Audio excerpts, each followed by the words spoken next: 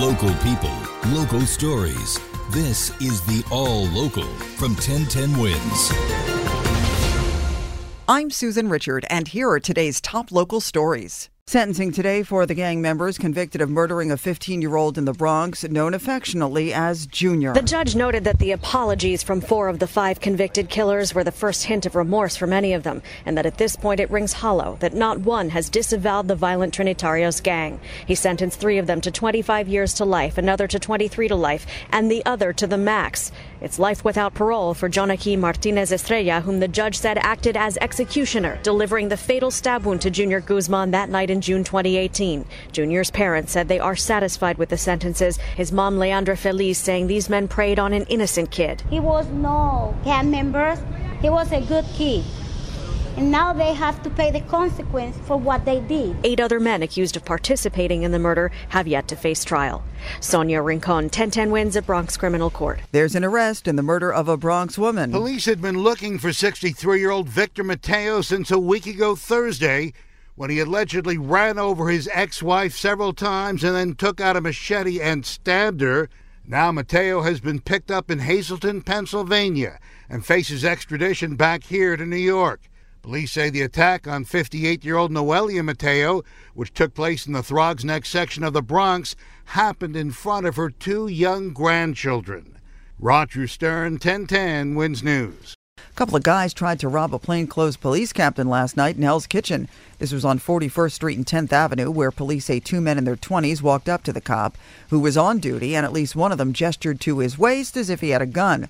The other guy punched the cop in the face, which is when Captain Stephen Spataro pulled out his service weapon, and the would-be muggers took off.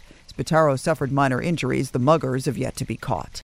As the Matt Lauer story explodes back into the headlines, we're hearing from Ronan Farrow, the journalist whose book is at the center of the latest development.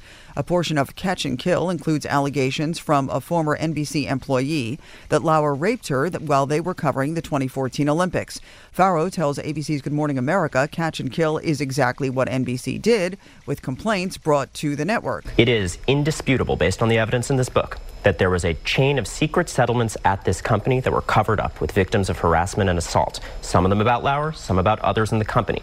This was a pattern. It was concealed from journalists there. And George, that's bigger than NBC. It's bigger than these executives. For his part, Matt Lauer released a letter this week calling the rape allegation categorically false, saying he and his accuser had a consensual affair. Rudy Giuliani, as you know, is a former Manhattan U.S. attorney. Well, now the same office that he used to head is said to be investigating him. Bloomberg News is reporting that the president's lawyer and former New York mayor is being scrutinized by the feds for his financial dealings following yesterday's arrest of 2 of his associates for allegedly violating campaign finance laws. ABC News says his relationship with those men has been the subject of an ongoing criminal probe that only became publicly known when the FBI moved quickly to arrest the men as they tried to flee the country. So far, no comment from Giuliani or his attorney.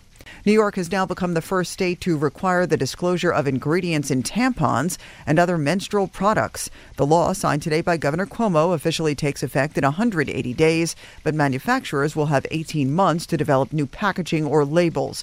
State Assembly member Linda Rosenthal is one of the law's biggest backers. She says many women have been using the same products for decades without knowing exactly what they're made of. Thanks for listening to the All Local from 1010 Wins. And for the latest news, traffic, and weather, tune to 1010 Wins. Visit 1010wins.com or download the radio.com app to take us with you wherever you go.